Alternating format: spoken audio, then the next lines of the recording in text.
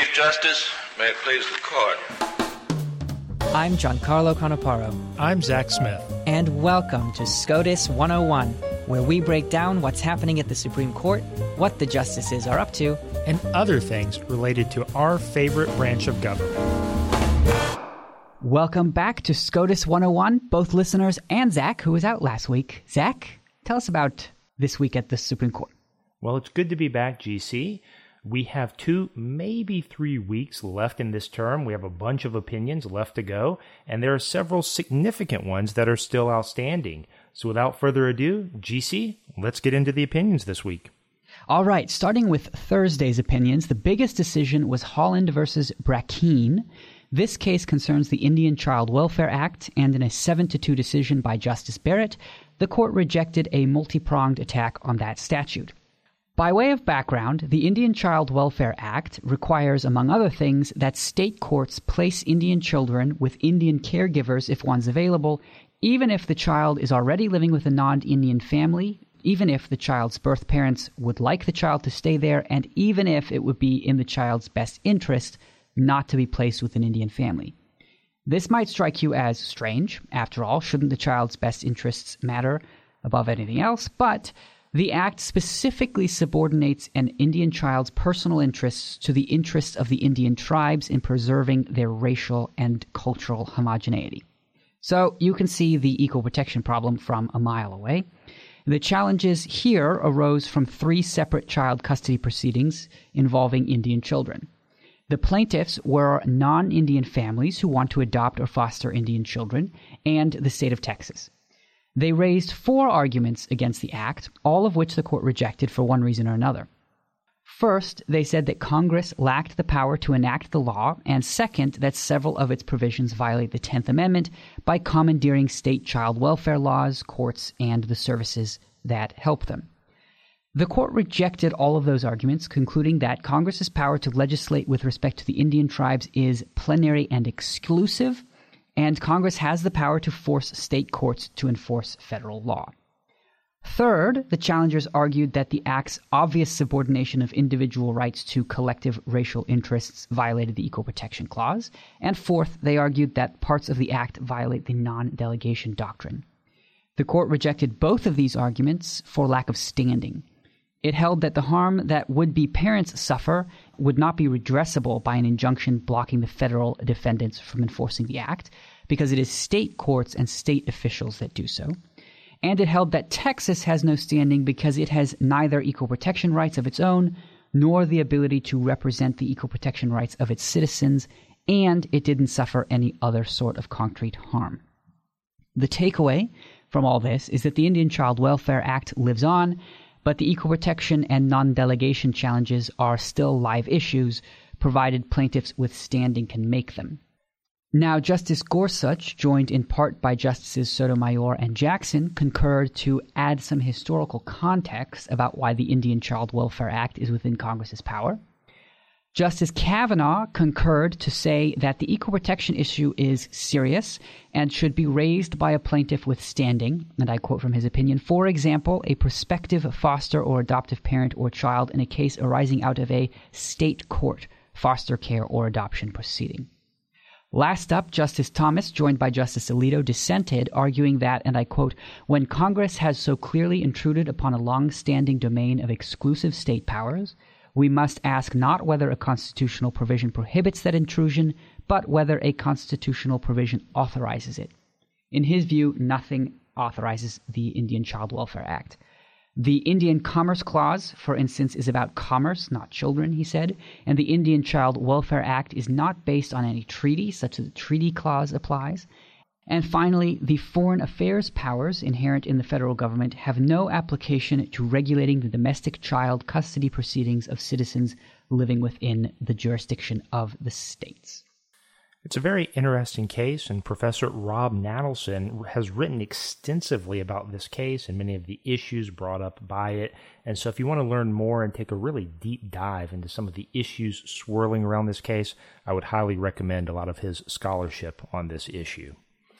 Next up was Lac du Flambeau Band of Lake Superior Chippewa Indians versus Coughlin. This was another tribal-related case, and it was an 8-1 decision by Justice Jackson, where the court held that the U.S. Bankruptcy Code abrogates the sovereign immunity of all governments, including the sovereign immunity of Indian tribes. Coughlin had filed for bankruptcy before paying off a loan from the petitioner, which was an entity of a federally recognized tribe. The tribe continued to try to collect on the loan, even though, under the bankruptcy code, it had to stop the collection efforts after Coughlin declared bankruptcy. The tribe argued that it wasn't subject to the code's automatic stay provision because it had sovereign immunity. The majority disagreed, saying that the bankruptcy code's plain text abrogates the sovereign immunity of a governmental unit, which includes a catch-all definition applying to all, quote, other foreign or domestic governments. The court found this definition strikingly broad and all-encompassing, and therefore a clear abrogation of tribal sovereign immunity. Justice Thomas concurred in the judgment only to reiterate a point he has made before, that a tribe's sovereign immunity does not extend to suits arising from the tribe's commercial activities outside of their territory, which was the case with the loan here. Justice Gorsuch dissented because his rule is Indian tribes always get what they want, even if it's 2/3 of Oklahoma. Now, I'm just kidding, sort of. But in his view, the broad definition of governmental unit just wasn't broad enough to counterbalance the, quote, unique status in our law that he believes Indian tribes have. And I actually wrote a piece about this case before the opinion came out, and we'll include a link in the show notes if you want to learn more about this case there. And the last opinion from Thursday was Smith versus United States. This was a unanimous decision by Justice Alito, where the court held that when a conviction is reversed because of an improper venue, retrial in the proper venue is the right remedy, not dismissal of all the charges. So Timothy Smith was convicted in the Northern District of Florida of stealing trade secrets from a website based in the Southern District of Alabama, whose servers were located in the Middle District of Florida. The 11th Circuit held that venue in the Northern District of Florida was inappropriate, and Smith said that as a result, the charges ought to be dismissed. The government said, no, we should get to retry you in the right venue, and the court agreed with the government. It said that retrial was the right remedy for all other sorts of procedural violations, and nothing in the Constitution makes venue problems special. What's more, there was no double jeopardy concern because a decision on venue is fundamentally different from a verdict of acquittal. So poor Mr. Smith, who thought he had a get-out-of-jail-free card, is not out of jail, but he is out of luck. And our colleagues, Paul Larkin and Cully Stimson, actually wrote a very interesting piece about this case, GC, and so we'll include a link in the show notes to that piece as well for folks who want to do additional reading on this case, too. On Friday, we also got Polanski versus Executive Health Resources. This was an 8-1 opinion by Justice Kagan. Justice Thomas was the lone dissenter, and it involves a qui tam issue. Now, before we get into the details of this case, let me explain what qui tam cases are in case folks aren't familiar. These are actions where private parties can act on behalf of the government to enforce certain statutory regimes when the government chooses not to do so itself.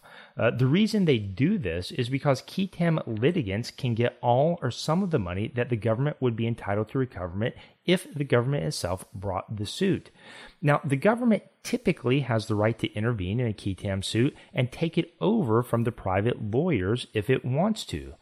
So with this background in mind, basically what happened here was that a private litigant brought a qui tam suit. The government intervened late in the proceedings and moved to dismiss the case. The private litigant did not want the case dismissed, and it opposed the government's motion. The Supreme Court, though, sided with the government, holding that as long as the government intervenes in a case, it can move to dismiss that case. Justice Thomas dissented, arguing that because the government moved to intervene so late, it lost the right to dismiss the case. He also argued that qui tam suits undermine the constitutional requirements that executive power, the power to enforce the laws, vest in the president alone and not in private litigants. And last up was Laura versus the United States. This was another unanimous decision by Justice Jackson, holding that the requirements of one subsection of a criminal statute do not apply to another subsection of the same statute without a clear statutory mandate that it does. So the particular statute at issue here is 18 U.S. Code, section 924. One part of that law, subsection C, makes it a crime to use a firearm while committing a drug offense, and it says that any sentence imposed for that firearm offense cannot run concurrently with any other sentences. Now, another subsection of 924, subsection J, makes it a crime to kill someone with a firearm while violating subsection C. So you have the possession and you have the killing. Subsection J, unlike subsection C, does not say anything about whether a sentence under subsection J should run concurrently or consecutively. The government took the position that because subsection J refers to subsection C, sentences imposed for violating subsection J must also run consecutively. The Supreme Court disagreed, writing that subsection J references subsection C only with respect to the elements but not the penalties for the crimes. And we're still waiting on a few big opinions to come down, such as 303 Creative and the Harvard and UNC cases, as well as several others too. So I think we'll have a lot to look forward to over the next few weeks. We certainly will. And with all the opinions we got this week, we don't have time for an interview, so we will do trivia right after this.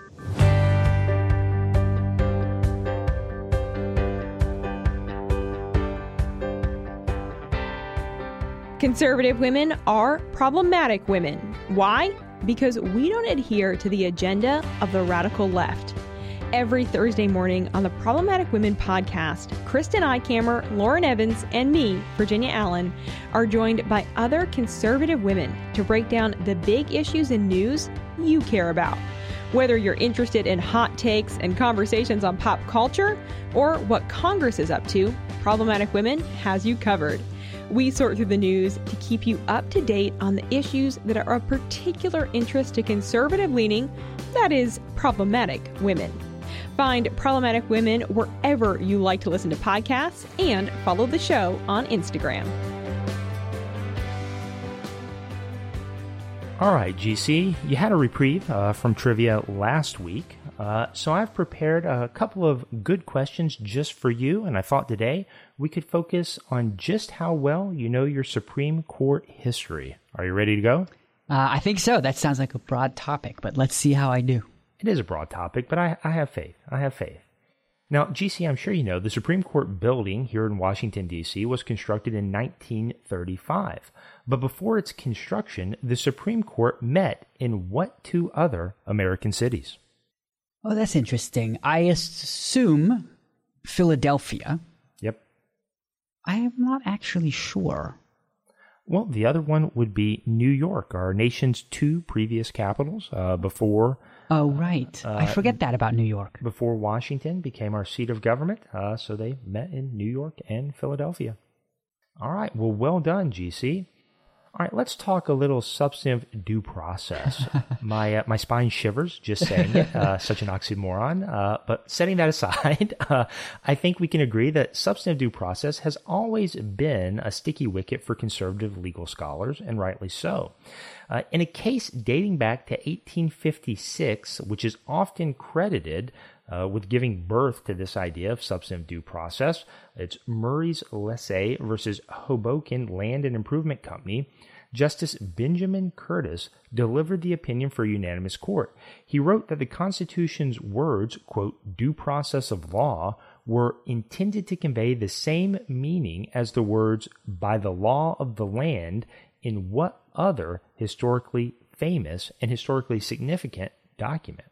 This, of course, is Magna Carta, from which we took, in fact, we get our due process clause almost directly from that document, which was promulgated in 1215. It provides that no free man shall be seized or imprisoned or have his rights taken away or his possessions, etc., except by, and I think the phrase is, lawful judgment of his equals or by the law of the land.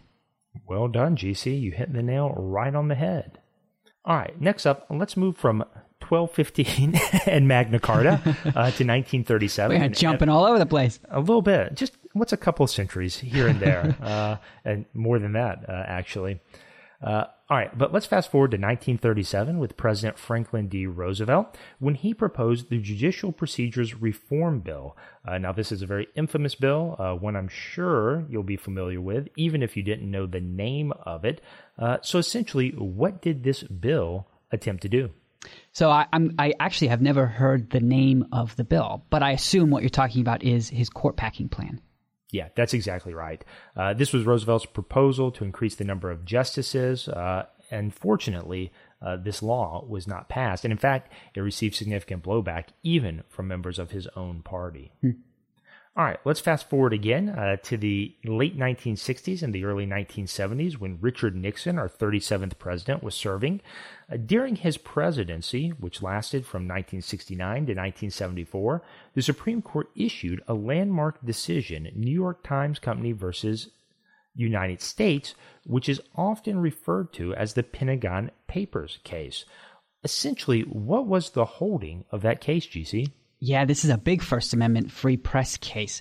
The court held that the freedom of the press protected the New York Times in their decision to publish the Pentagon Papers and denied to President Nixon the power to impose a prior restraint on the newspaper absent, I think the standard was like sufficient evidence that the publication would cause grave and irreparable danger to the nation, I think was the test.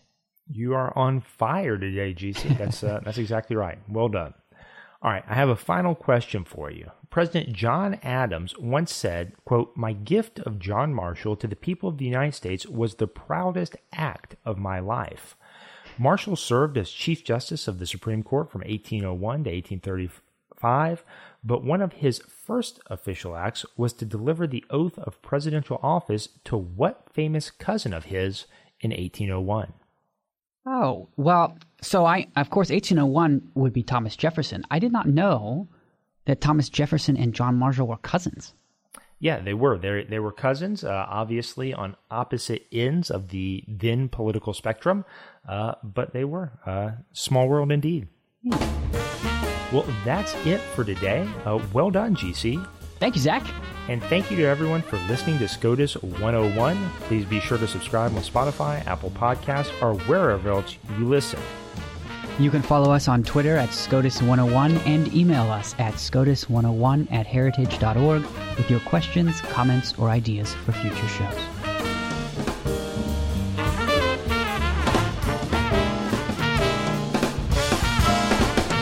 Case is submitted. You've been listening to SCOTUS 101, brought to you by more than 500,000 members of the Heritage Foundation. Executive produced by Giancarlo Canaparo and Zach Smith. Sound designed by Lauren Evans, Mark Guiney, and John Popp. For more information, visit heritage.org.